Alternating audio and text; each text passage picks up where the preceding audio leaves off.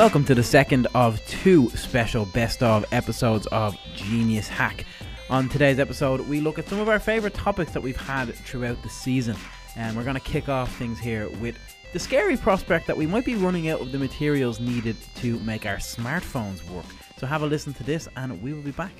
Now, so we were talking about the idea of smartphones and the materials in your smartphones possibly running out. You know, probably one of the most terrifying things I've heard this year. Yes, and this is the thing is, this is a possibility. This is a very strong possibility. It's not just one of those ideas that we're sort of throwing out there and thinking it could happen. It may or may not ever happen. Fear-mongering. It's in our future. Oh, it actually is. Like, it looks full stop. that way. Basically, a lot of the materials that are used for smartphones are disappearing. Laptops and smartphones both. We're having issues where a lot of the stuff is disappearing. It's to do with mineral deposits. A lot of minerals and stuff that are being used are just running out. We're running out of them. Okay. And there was a study that was done by international researchers. It was led by the University of Delaware. And they found that we're running out of a lot of these things. It's stuff that's used for making smartphones, stuff that's used for making laptops, and also stuff that's used in smart cars, not smart cars, electric cars. I suppose I was like, here now, like smart cars aren't even, so like they're finished before they even begun, kind of thing. They barely exist. But yeah, like electric cars, where possibly they barely exist and we're possibly losing them already. But Crap. a study by a team of international researchers, as I said, from the University of Delaware. Delaware. They make food and stuff in Delaware. Yeah. But they have found basically that even we'll get back in. Even recycling the materials from your phone is not really going to be enough. That's what they've said. Because when it comes to other things, a lot of time we say, "Oh, recycling. We'll just recycle the stuff and use the same stuff again. It'll be fine. We'll make it work." Nope. You know what I want now to be a thing right now. You know the way you have your bottles, your reusable bottles of water, where you fill it up, and you have different things in the world at the moment where you can just replace the parts. Yeah. I want a phone like that. I want a phone that I pay a certain amount of money for, and then it's like a car. Like, you know, you just update the parts. So like a modular type of a deal. Yeah, because I'd say part of the problem is because they're a money racket. I tend to not own a phone for more than 2 years now.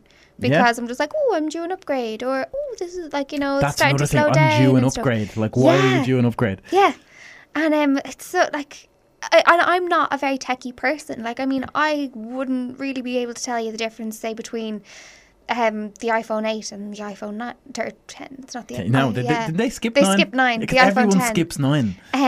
Windows skipped 9 as well. Yeah, yes, they're prettier and they're faster and stuff like that. But the camera, that's all I care about, really. Yeah. And how many apps and games I can have. I can fit. And that's the thing as well, I suppose, with iPhones as opposed to Android, that you're limited on storage. Yeah. But anyway, going back to this, we're running out of all these things, including copper. We're actually massively running out of copper. No way. Yeah, which is obviously used in phones. Now, before I go on to the copper thing, to go back, the reason that they're saying we can't recycle a lot of the stuff, because you might think, okay, we're running out of these things, but millions and millions of phones are sold every year and millions of phones are done away with every year. Could we not just take that stuff and use it again? No. Do they depreciate? No, the reason that we can't do that is it would actually be worse overall. There'd be more money involved and more time and manpower and stuff involved in actually stripping the teeny tiny amounts of these things that are used in phones out. Right. So it wouldn't make any sense. Economically or ecologically wouldn't make any sense. That's so frustrating. We need a super phone. Everybody should just have a platinum phone. Platinum and glass. A platinum phone. Yep, platinum and glass. But I seen a thing there where they were talking about, the copper, the last major copper find that we had in the world was about 15 years ago. What? Yeah, we haven't had a major find when it comes to copper in a long time. And copper is used in an awful lot of things. Everything it's a very good conductor, isn't it? It is, and everything from technology just to pipes. Yeah. You've copper pipes all over your house. Oh, sure, we'll just go back to the lead pipes. They were fine. Yeah, they didn't kill anybody. They got the job done, yeah. It's fine. So maybe if we could find other things, other uses for those things. Now, the problem is a lot of what people are saying is going to kind of be used in the future would be like, green technologies. Like that's one thing they're looking at. The problem is a lot of the stuff that's used in making these, green or whatever you want to call them, we'll say green technologies, are the same things that are used for the likes of laptops and stuff like that. So that causes another issue where, this stuff's being used for other things, and it means we now can't use it for like this for laptops.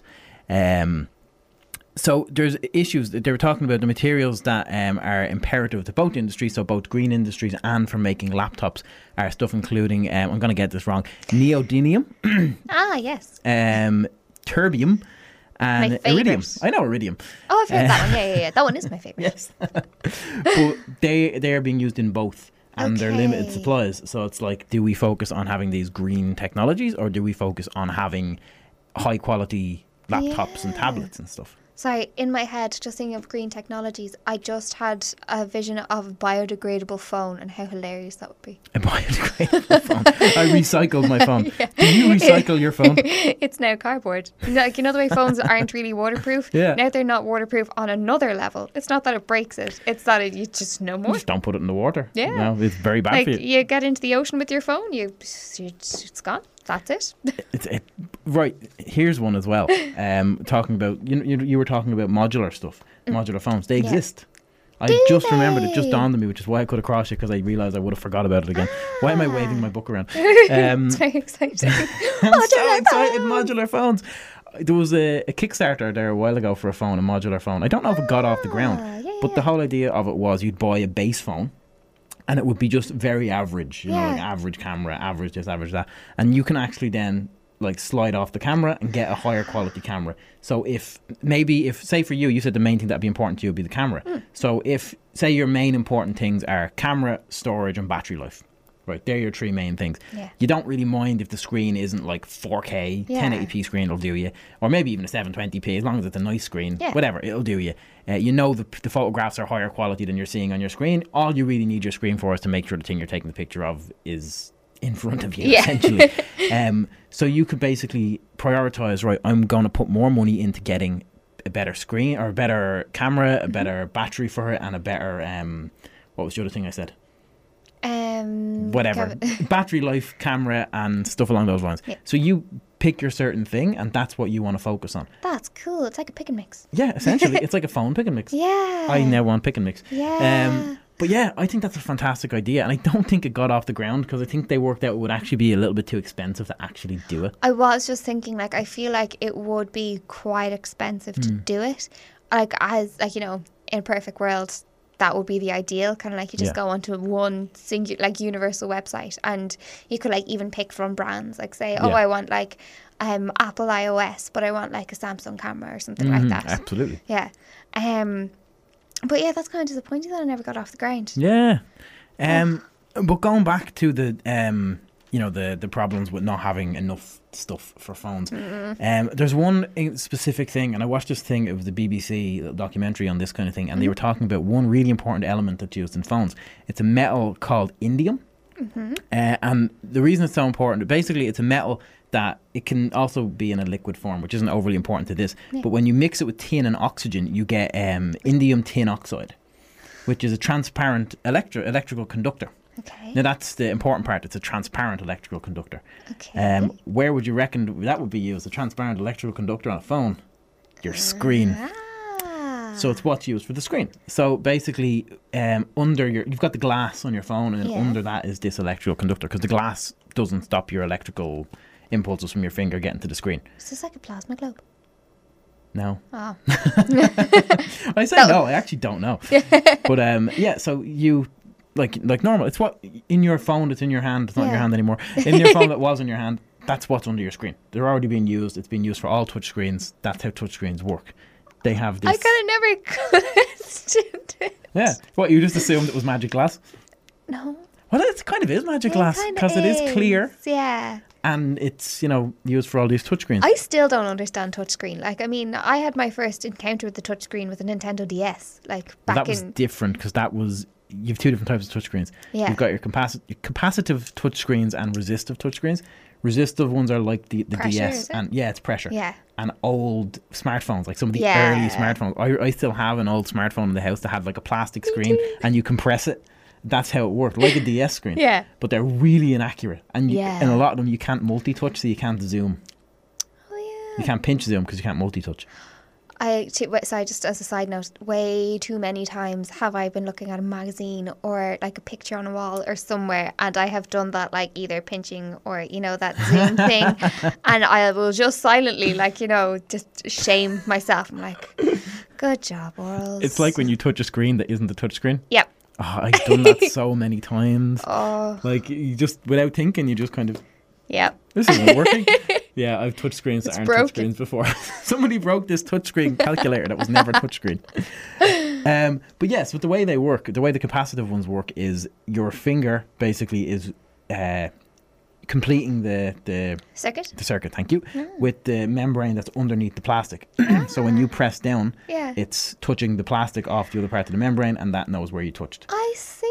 It's slightly different, but basically the same with this indium kind of thing, because essentially that's now the conductor which is underneath the glass, and when you touch on the glass, it basically same thing. It kind of, your finger completes a circuit, and it tells it where your finger was. Very good.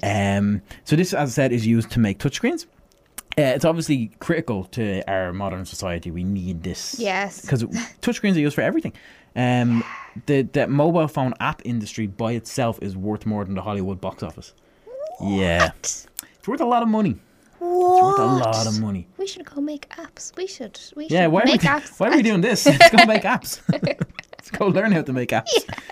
Now, there's a problem. Oh no. Because There's of course always there's a problem. Because we're talking about sustainability a little bit here. Oh, of course. There is now there's only a tiny amount in your phone. So the phone you have listening now in your hand, or that's sitting there, or that you have there, there's only approximately 0.02 grams of this stuff in your phone. Huh. Teeny tiny amount. Yeah. Which, going back to what I said earlier about it not being worth harvesting these small amounts from your phone, that's the kind of small amounts of stuff we're looking at here in terms of what's being used in phones.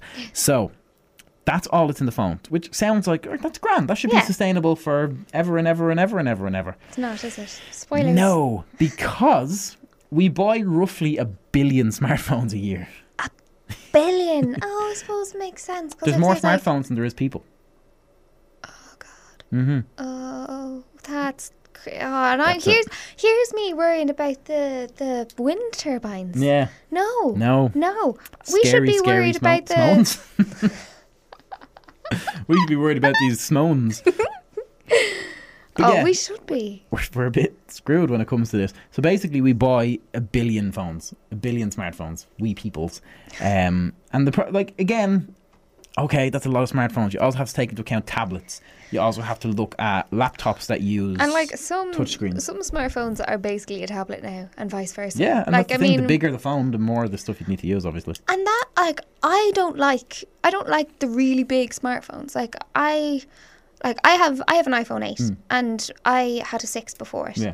And wouldn't, like, you know, it was starting to, it had a rough life. It was on its way out. I am a clumsy gal. And I needed a new one, and I was due an upgrade.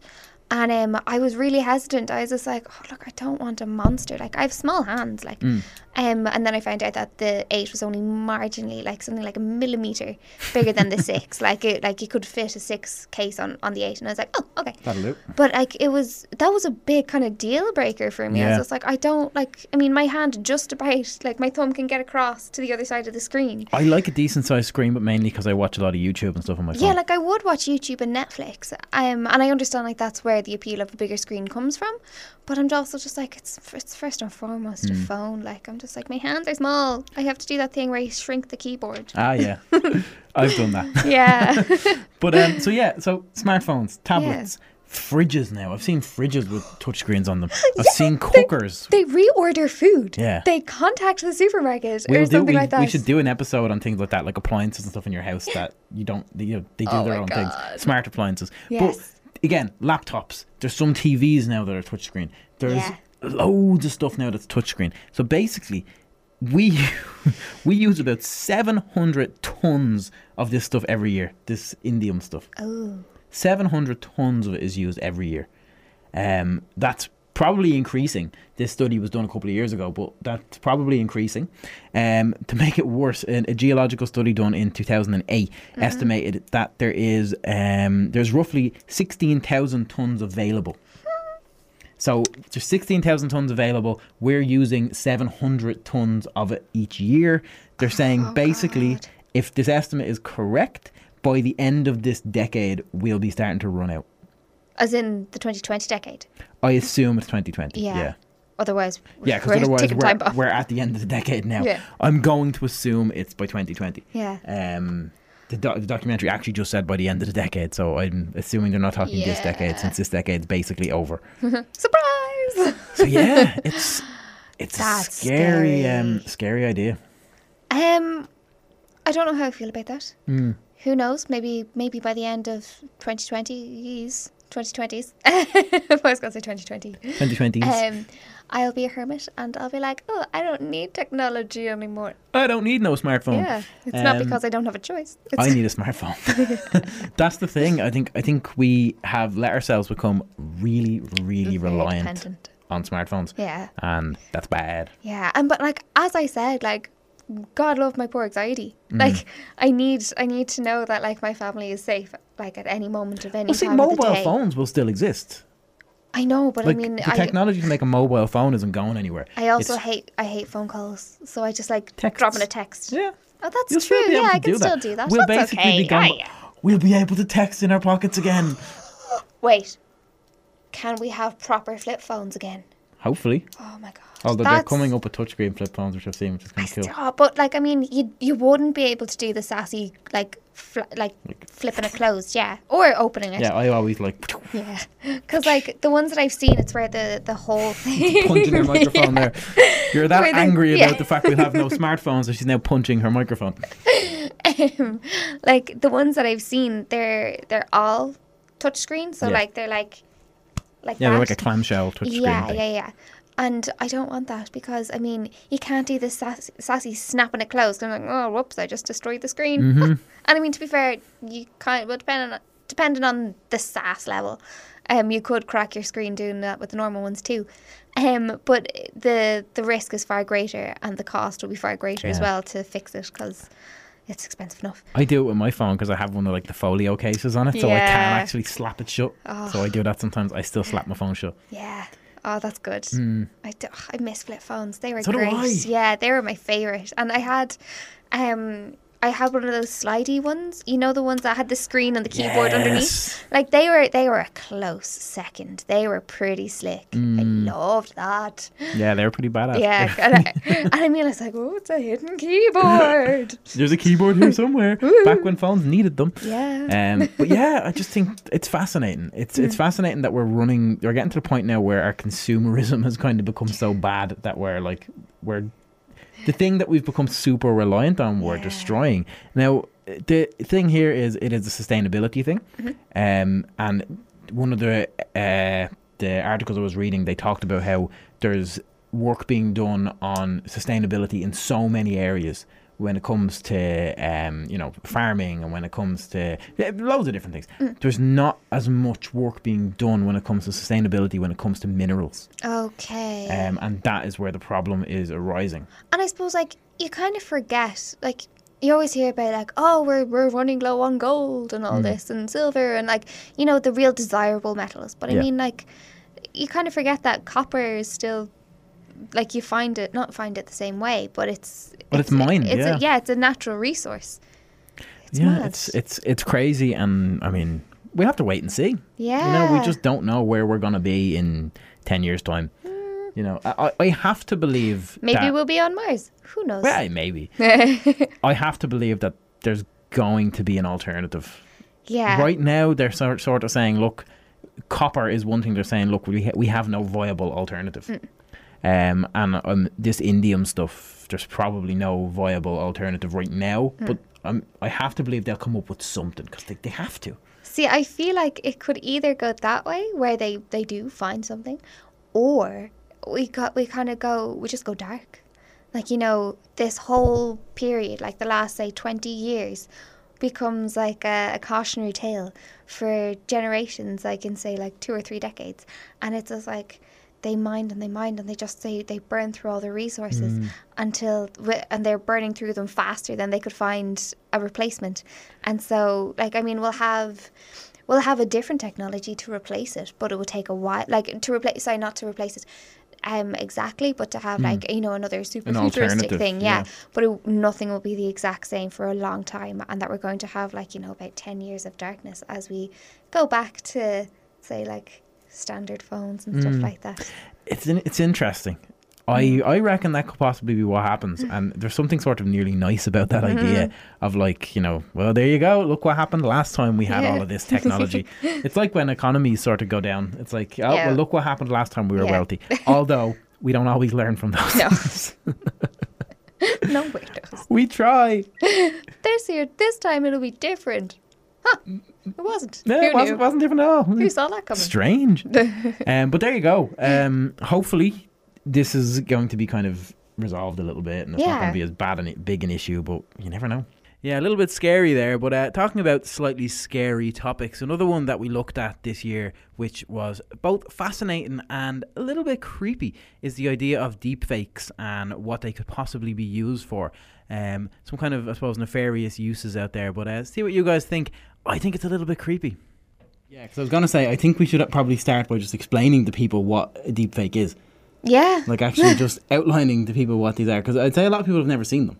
Do you think? Yeah, because I only recently enough kind of came across a lot of this stuff. Oh, see, I've been hearing about them for a few years. Oh, no, I'm probably not even a year into knowing what these things are. Okay. Basically, it's kind of like the whole face swap thing, but it's that times 10, 100. It's directly basically like mimics putting your face on somebody else's body. Yes. And there are very, very, very little, if any, signs to say that it's not you. It's very difficult to tell. Like, yeah, there are some, I've seen some where you look at them and there's glitching and stuff like that. But there's some, like, for some reason, it became a really big thing to put Nicolas Cage's face on people. Yeah. Like, why is it's Nicolas Cage? It's really random. And, like, you're right, it's a really big thing. No hate for Nicolas Cage. Yeah, just interesting choice. Wouldn't be my first choice. No. But that's it. And it kind of comes down to the safety of your own identity. And because, I mean, so often, say in terms of evidence in, like, a courtroom or something, or CCTV, like, it's like, well, look, there you were. We have the footage of you here. We're not that far off these kind of things being manipulated. And there was examples of, like, what if you caught, like, your husband cheating on you, and rather than, like, letting him know that he cheated, you create a video with somebody else and, like, have him do something really bad and just use deepfakes. Frame a person. And stuff. And they're like, well, there's CCTV footage to say. Now, you might be listening to this and thinking, like, they couldn't be that realistic. I'd absolutely implore you to go look some stuff up. Now, what I will say is be careful when you look them up, because there's a lot of not safe for work stuff, let's say that. Yeah. So be careful when you're looking them up. Yeah. Maybe look them up with safe search on. Yeah. But absolutely go on YouTube. You won't get anything unsafe on YouTube, I suppose, for the most part. Go on YouTube and check. Just look up deepfakes. Look up Nicolas Cage deepfakes, because there's so many of them. Yeah. But you'll see how insanely real these things look. It's very creepy, and, like, there was examples given with Obama. I've seen some of them. Yeah. They're terrifying, because they used it as an example because it seems very lighthearted. Like, it's just like, as a joke, because, like, for the normal person, it would just be kind of like, look, we made this video. But when you get people, when that kind of technology falls into the wrong hands, they showed an example of Obama, and he was given a speech. And then he's, like, just saying lots of Obama type things. Obama things, as Obama is known to do, yeah. But, like, he generally seems nice. So it's just, like, nice, pleasant, like, save the planet kind of stuff. But then it changes, and, like, he says, like, we've started nuclear testing or something like that. And it's like it's a threat to Korea. Yeah. And you're like, wait, what is this? Like, if that got into the wrong hands, that could be seen as a real Exactly. thing. And then it could be just this domino effect of horrible things and the end of the world. Yeah, it is. It's crazy. And you were talking as well about kind of software that synthesizes voices, and they're in an early stage. But I've seen I've seen this guy, and he was kind of showing how extreme deepfakes are. I'll try find the video and link it somewhere. I'll put it on our website. Yeah. If you're listening to the podcast version of this later on, it might be in the description if I found it. I'll try find the video I was looking at, but he was trying to explain how good these things can get, and how if you have a lot of information on people, because what you need, I suppose, just to quickly break it down, what you need is a load of pictures of the person's face. You need their movements and how their face moves, and that's how glitches happen. Yeah. It has to be a variety of pictures of people's faces. Yeah. So them laughing, smiling, crying if possible, making a load of different facial expressions. But the thing is, literally go with someone like Obama or Nicolas Cage. Yeah. Just do a Google image search. Yeah. Barack Obama. You've now got a bank of thousands of pictures of this person. So that's grand. You have that already. But the likes of someone like Obama or an actor or another politician or anything like that, you've also got hours and hours of their dialogue. Yeah.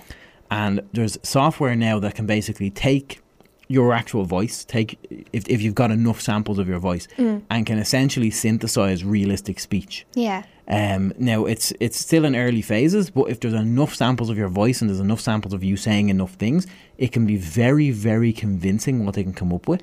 So this combination of putting your face on somebody else's body and being able to decide what you want that face to say is all just, it's mad. It's so creepy. And like as we said before, like there's a lot of not suitable for work content involving deepfakes, and some people see it as, it's like, oh well, like it's not them, like where's the harm?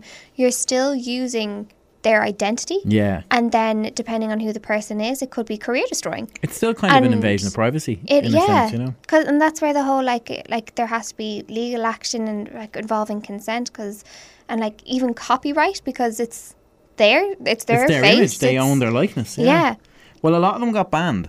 There was some websites that had a lot of those sort of, as we said, not safe for work stuff. A lot of websites that were putting them out, and there was like a blanket takedown at one point. Really? Because it was deemed as illegal. They were they were putting out this stuff. They were, again, because a lot of these people are celebrities, illegally using their likeness because they own their own likeness. Yeah. But it's when you stop and think, because you're looking at, really high definition video. Like, so you're watching a movie and you see some of these clips that are done and are taken from movies.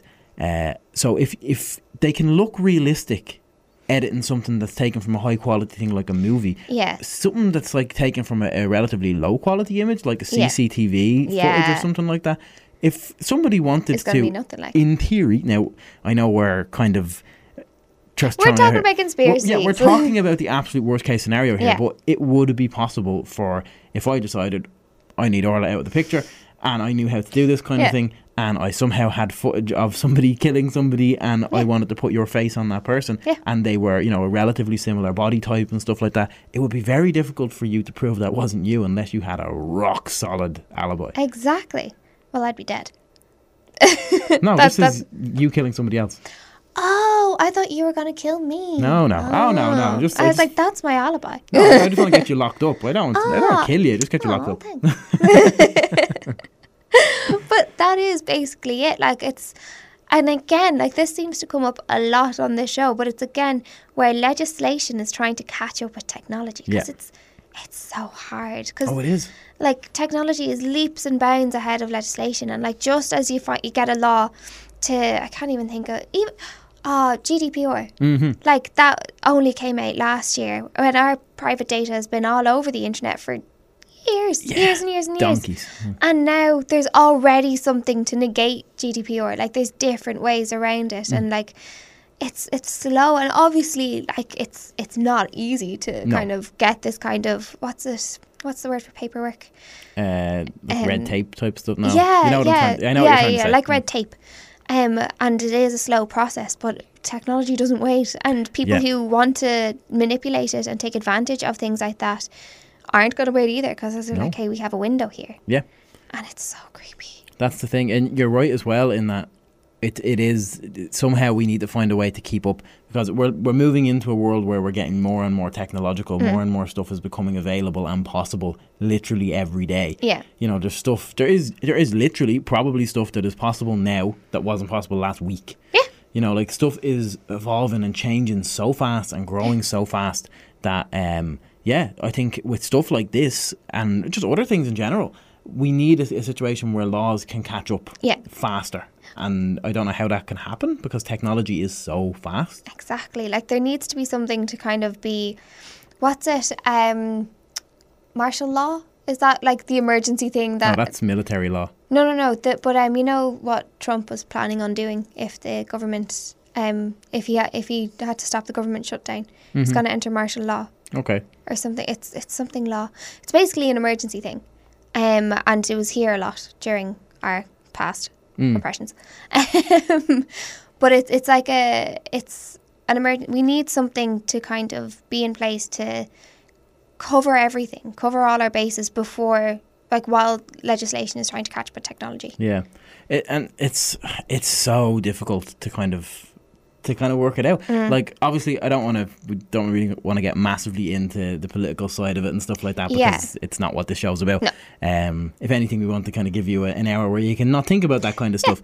But because we are talking about the topic here of deep fakes and stuff and what they can kind of be used for, it is important to. It's all coming down. It's cybersecurity. It's personal security as well, and hopefully it stops and maybe makes people think about putting the amount of images of themselves online that we do. Yeah. Because to be totally honest, if there are no images of you online, if you're sitting there listening to this show and you don't have a Facebook, you don't have Twitter, you don't have Instagram, and there are, next to no images of you online, it is harder for people to do this, for an average person to do this to you. Yeah.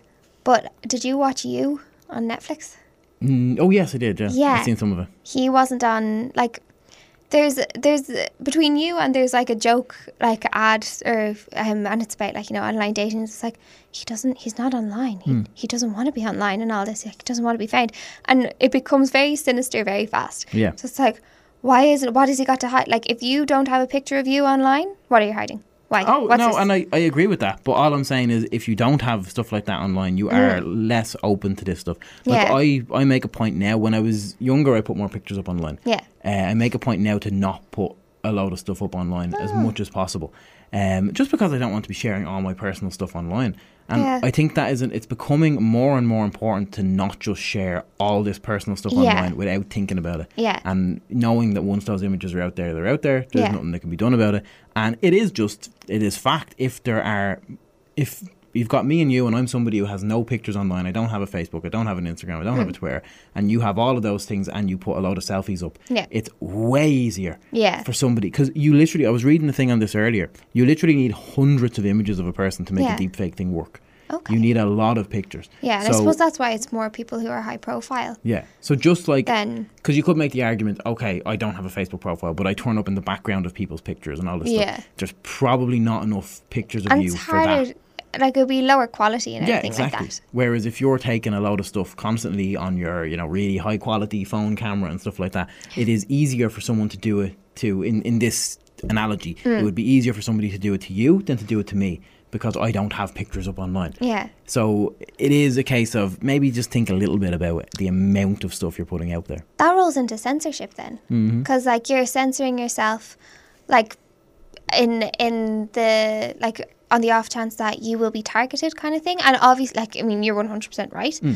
But then it's like a whole other discussion. It's like, well, why should I censor myself? And it's all this, like, it comes into freedom of speech kind of territories. It's like, look, it's my identity. And then it's only your identity until somebody takes it. Well, yeah, that's the thing. And it's so, because, like, you want, like, I'm kind of in the middle. Like I don't share everything online. Like I'll go online every day, but I rarely like post anymore. But as I said, like you said, when I was younger, like so much rubbish. It's so embarrassing. Oh God, it's awful. I've had my Twitter for about 10, 11 years now, and I never want to search back. Do you know when you get those Facebook, like, oh, remember you posted this 7 years ago? Yeah. Every time it's like, I want to burn my phone. Yeah, and if it was that bad on Facebook, where I posted like once a month or something, Twitter is just, I never want to look. But it is that, like, you want... It's that kind of thing. You want to be able to share things, because it's natural to want to share different things, and not in a braggy way, just like, oh, like this is something that happened, cool, I want to share it. But then you're gonna have this like the sinister negative energy kind of thing around it, and it sucks. because it's like you can't do anything without feeling unsafe nowadays, because and especially somebody like me who I'm not a techie person at all. So you know, the whole thing of like, oh, your camera's watching you and your phone is listening to you all the time. I'm just like, yeah, sure, okay then. Like I've leaned into it, and because like there's things way too many times where I've been talking about something and then and it's come up in like a Google search or an ad. No, an ad. Literally 10 minutes. The weirdest one was I was drinking this caffeinated can of coffee. Wasn't nice. And coffee is caffeinated. Sorry, not caffeinated, carbonated. I haven't had caffeine today. Carbonated can of coffee. And I'd never seen it before, never heard of it before. I wasn't even the one that's seen it. My dad picked it up for me and I was in the car. And I texted, my dad told me the name of it. And I texted my friend. I was just like, oh, I got this. It tastes really weird. And then I went onto Instagram about 2-3 minutes later. There was an ad for this coffee that I had never seen before in my life. And I sent her a screen cap of it. I was just like, Ash, look at this. And I had the timestamp and everything. She was just like, what the hell? That is so creepy. I was just like, yep.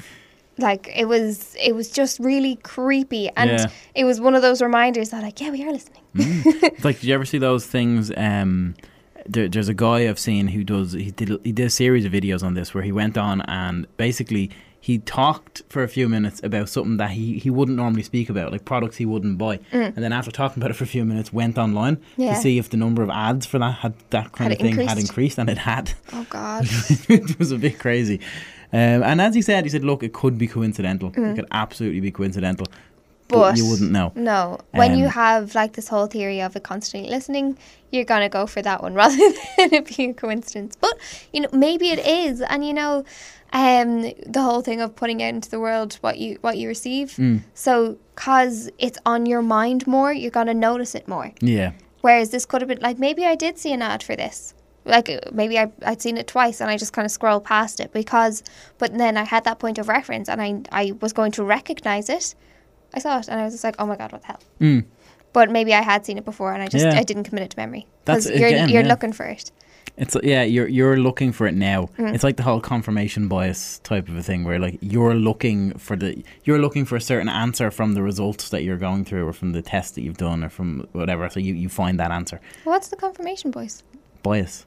Oh, I thought you said confirmation boys kind of thing. I was just like, is it when boys make the confirmation, you see one, you see loads? Yeah, that's what it is. Yeah. So it's all these people making their confirmation, you just see them all. And actually, I'd heard a theory, and it was like the GTA theory or something like that. So Grand Theft Auto. Yeah, like I've never played it, but apparently there's this whole thing, and it's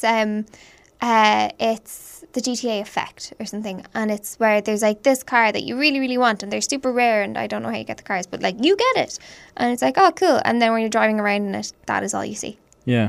And that's it's not rare anymore. Yeah. Yeah. And that's the whole thing, like are you seeing this because you're more familiar with it now and it's part of your memory and you're going to perk up more because you're like, oh, I recognise that. Yeah. Or because like you're not going to notice things that you don't know, kind of thing. That happens in real life too, though. Like where if you buy a new car, like, or I've had that before, where like you know a friend or a family member get a new car, and it's like, oh, I've never seen that one before, and then all of a sudden everybody seems to have that car. Every second car that goes by is that car. That happened when my mum got a mint green Punto. And you were seeing mint green Puntos everywhere? Everywhere. I even asked, did they come with cornflakes? Because everybody had them so much. I was young. But yeah, they do. They do. They come with cornflakes. It's great. But now I get so excited when I see somebody with a mint green Punto. I'm like, yay, cornflakes! That was a great car. I loved that car very much. But bring it back to deep fakes a bit. I do think it's something that it's gonna be crazy. And the thing is, right now, like we're in a very early stage of it. We're in a situation where if you really look. Even the really good ones, if you really, really look, you can kind of tell something's off. Yeah. But if we're already at the stage where things are only kind of off if you really look. Yeah. And if you know. And if you want to believe it. Like if you see something and it's, say, a celebrity that you like or a celebrity that you dislike and they're doing something incriminating, you're not going to say like, oh, is that fake? That seems out of character. You're going to be like, oh my God, they're awful. How could they do that? Or what's even scarier is if it's something that's not that out of character but still is wrong or still is untrue, you're not going to question that as much. No, exactly. And it's just like, yeah, it's all coming. kind of thing. When they could be bad, but not that bad. But keep an eye on it. Like, keep an eye on it. Look at it. Like, go and have a look at some of the stuff if you've never looked before. Yeah. It's fascinating. Yeah. There's a load of videos out there talking about how it works. Yeah. Because there's so much more detail in it than we can go into here. It's back to the whole machine learning thing. Like, you have to actually teach the algorithm how to do it. So the first time it does it, it's going to look crap, and you feed it more information, and you kind of correct it and teach it how to do stuff.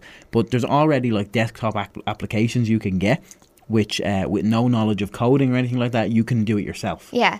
So it's even you know those apps where you take a picture of yourself and it makes you a cartoon. Like, that's at its basic level. It's registering different details about your face, like colours. Like, do you have glasses? Do you not have glasses? Have you got freckles? Do you not have freckles?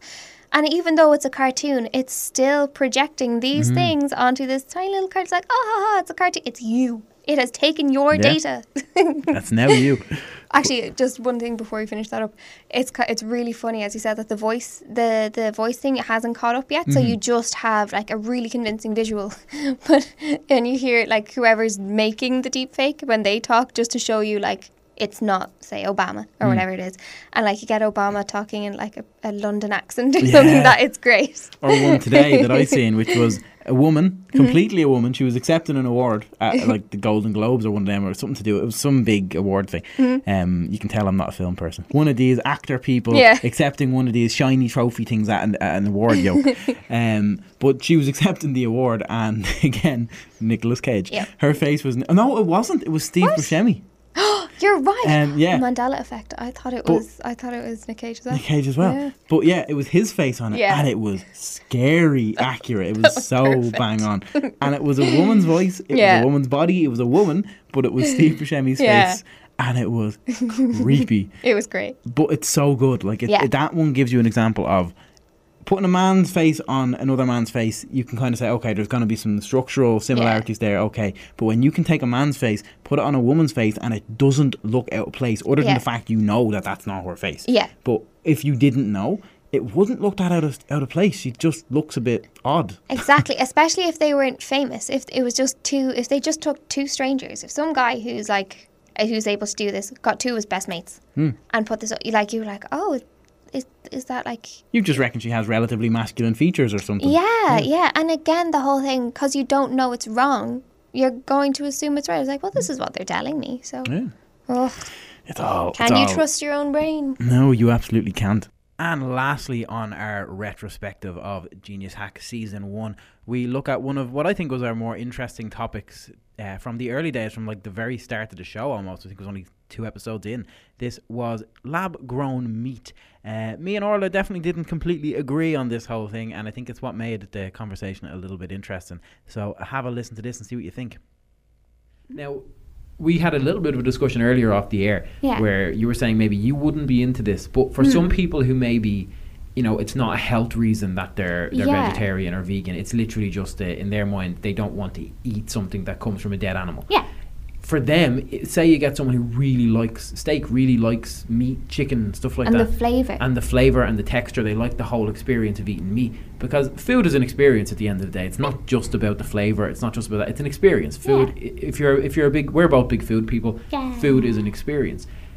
Keeps you alive. Yeah, it's great for that too. Yeah, I've heard it does that. Yeah, it has some bonuses, I think. Now, it could be a myth. I'm not too sure. Maybe we'll do an episode on that. Does food actually keep you alive? we just won't eat for a week and then we'll see what happens. If there's no episode the next week, then you know what happened.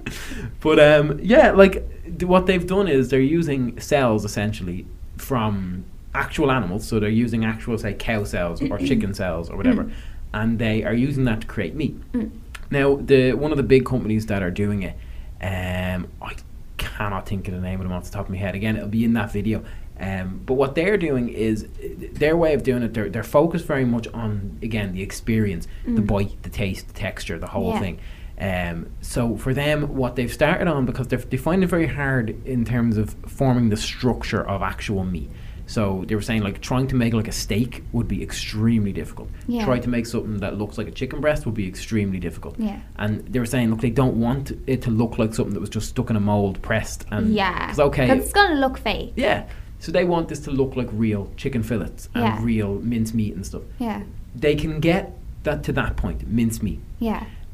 So it's great for burgers. It's great for spaghetti bolognese and stuff like that. So that's where they are with it right now. And they got the guy to try it, and he was surprised by it. He said it was actually quite good. What they made him was a chicken nugget. The chicken nugget looked a bit weird. On the outside, it was great, says the vegan. I mean vegan chicken nuggets. There's loads of them out there now, and it makes me so happy. So on the outside, it was breaded like a normal breadcrumb kind of thing. It just looked like a fast food chain that we won't say the name of. It's chicken nuggets. So your guy took it and he broke it in half and tried it. And he said the texture was wrong. He admitted straight away. He said the texture's off. He said it doesn't feel like chicken. He said it's too rubbery. Sorry? Rubbery? No. He basically said it wasn't dense enough. Okay. It was because it was very aerated. It kind of looked like an arrow in a weird way on the inside. Weird. Yeah, if you don't know what an arrow is, like a bubbly chocolate bar thing. But it kind of looked like the inside of that. It was sort of it was aerated. Do you know actually kind of no? Do you know a better example of what it looked like? It didn't look like an arrow. It looked like when you get fresh baked bread. Yes. And you break it in half, and the inside is very aerated. It's loads of holes. Yeah. It's not a million miles away from it, like an arrow. Okay. But that kind of thing. That's what it looked like on the inside. And he said it tasted a lot like chicken. Yeah. It just didn't feel. It didn't match. Yeah. But he said if it was up between this and eating like a vegetarian one, this is obviously better. Yeah. And then he tried. They also showed beef, like mince. They called it ground beef, being American.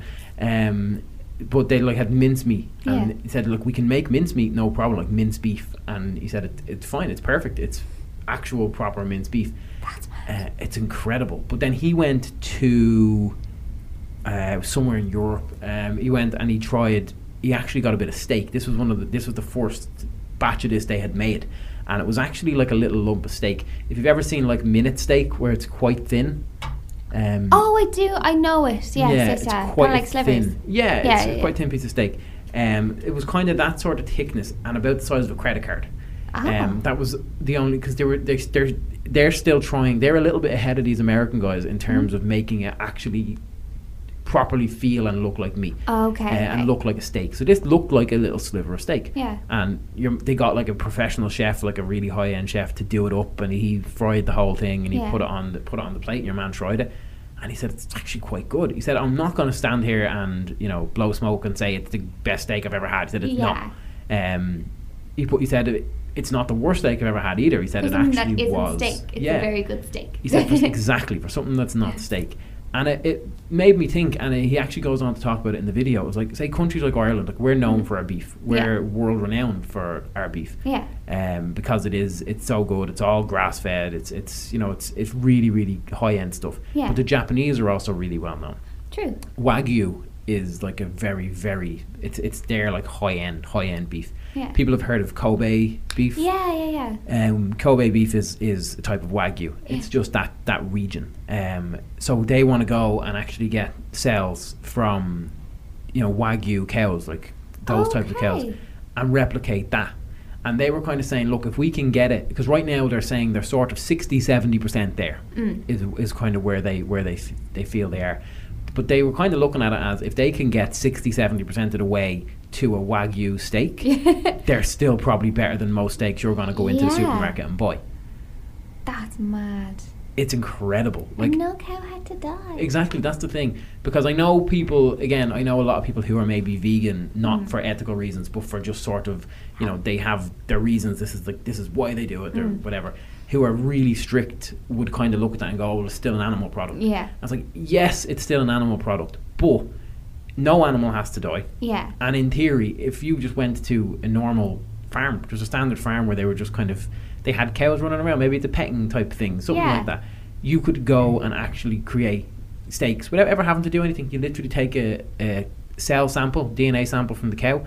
That's all you have to do. And realistically, they can take enough DNA from that one cow that they can have just an absolute load of this stuff ready to go. So nothing has to die, nothing has to suffer. It's completely, realistically, it is as humane as you could ever possibly get while still eating meat. And it would mean that that the cows wouldn't have to be mass produced. Yeah. Like, you wouldn't have to have cows in these awful conditions or anything like that. And then, like, the environmental problems that having, like, an abundance of cows, like, causes. It would be really good if we saw this in the future. Because, I mean, you know, all those slogans like, oh, the future is vegan. And it's not true. It's not really a lie in terms of sustainability, because at this moment in time, our whole environment, our ecosystem is not sustainable with the level of meat production that we have, with the numbers that we have, and we overdo it. We consume way too much meat. Even I'm a big meat eater. I was talking to you earlier about this.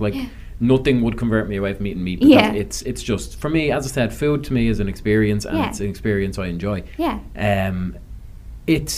I will even fully admit we eat way too much meat. Our consumption is way too high.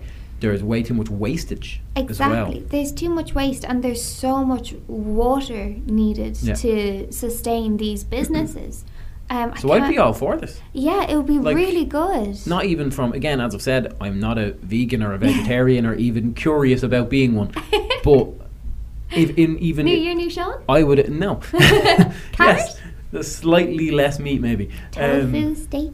But for me, if I was in a position where someone was to come up to me and say, look, we have this beef substitute, it's not even a substitute, it is basically beef, as they're referring to it as clean meat, because a lot of meat providers and stuff have come out and said, look, if you can't, we need a way to be legally distinct here.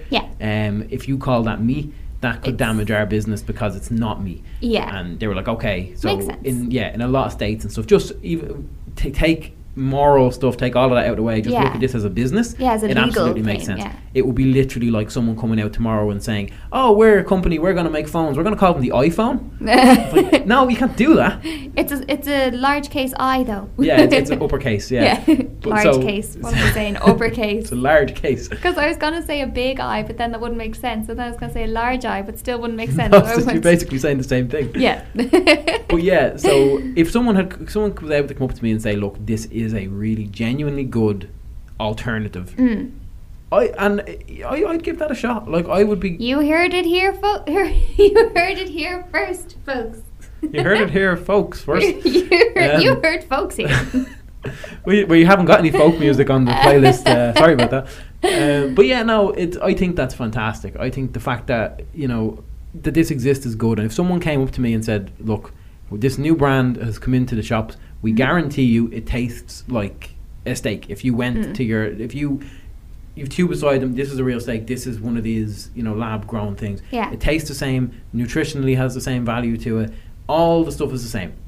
I would absolutely 100% of the time go, okay, I'll try this one, because it is, in terms of the environment and in terms of a lot of other things, it is better. I was about to say I'd love to do a blind taste test, but that would mean that I'd have to eat actual cow and fake cow, and I was like, oh wait, no.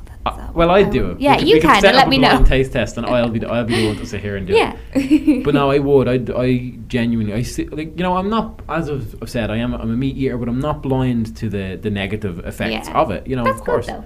But it's the same thing of, like, we drive cars around, and there's extremely negative consequences to driving cars around, but everybody does it. We turn such a blind eye to so many environmental effects. I'm just like, recycle. Yeah, we do. I'd love an electric car, to be honest. Yeah, so would I. I don't drive, but yeah, so would I. I'd drive if I knew I could get one. Yeah. But no, I like that, and I know we've stayed on this one topic for quite a while, but I think it's a good one. To be fair, the theme was future, and we are talking about a lot about the future and the environment and the future of food consumption, really. Yeah, and this is it's going to be, I think, a big topic. Definitely. Down the line. Because this is kind of like, we were talking about kind of more futuristic things, like being able to see our dreams, but this is very topical at the moment. It's more tangible. Like, you can keep up to date on advancements in food technologies and how bigger companies are trying to reduce their carbon footprints. And because we are very environmentally conscious, we should be more. And we as a people are becoming more environmentally conscious, and going into the future you need to be, because I mean we're looking at Mars, but, but like, let's mind Earth. Let's see come back if we here can. first. Let's see if we can try and fix what we've done. And I think this. Thanks, Industrial Revolution. Hey, we wouldn't have. We wouldn't be doing this show. I know. Thanks, Industrial Revolution.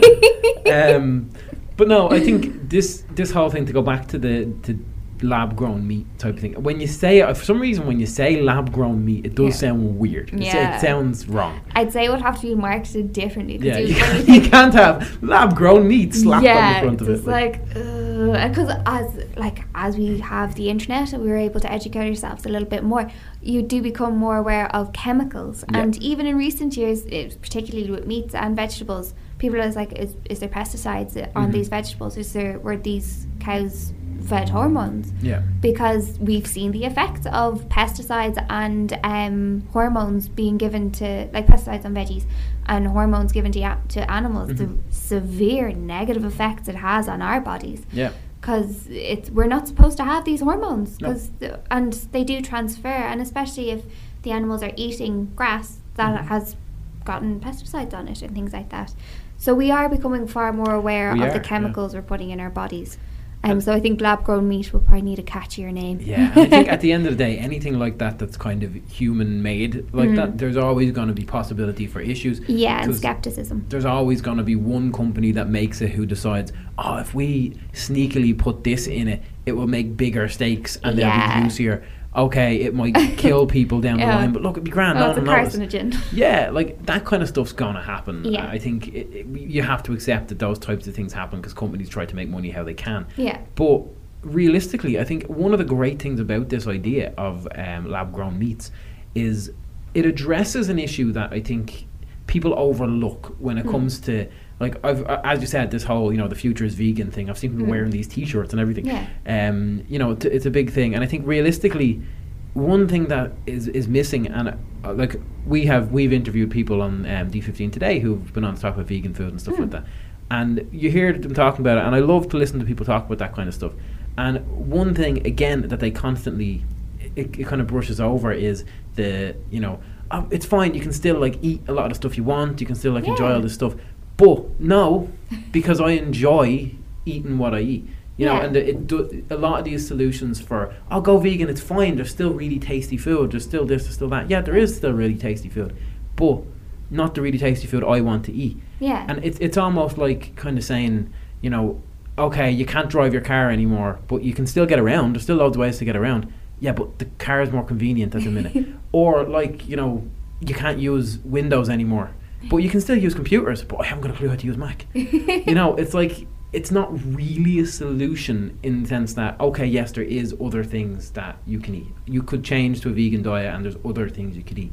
But the whole thing that's true, but I can't eat steak. I can't eat proper chicken. This addresses that, I think.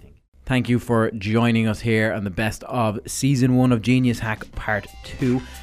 We aim to be back to normal now next week, Season 2, starting soon with some really, really strong topics. So stick around and we will see you guys next week. Bye-bye.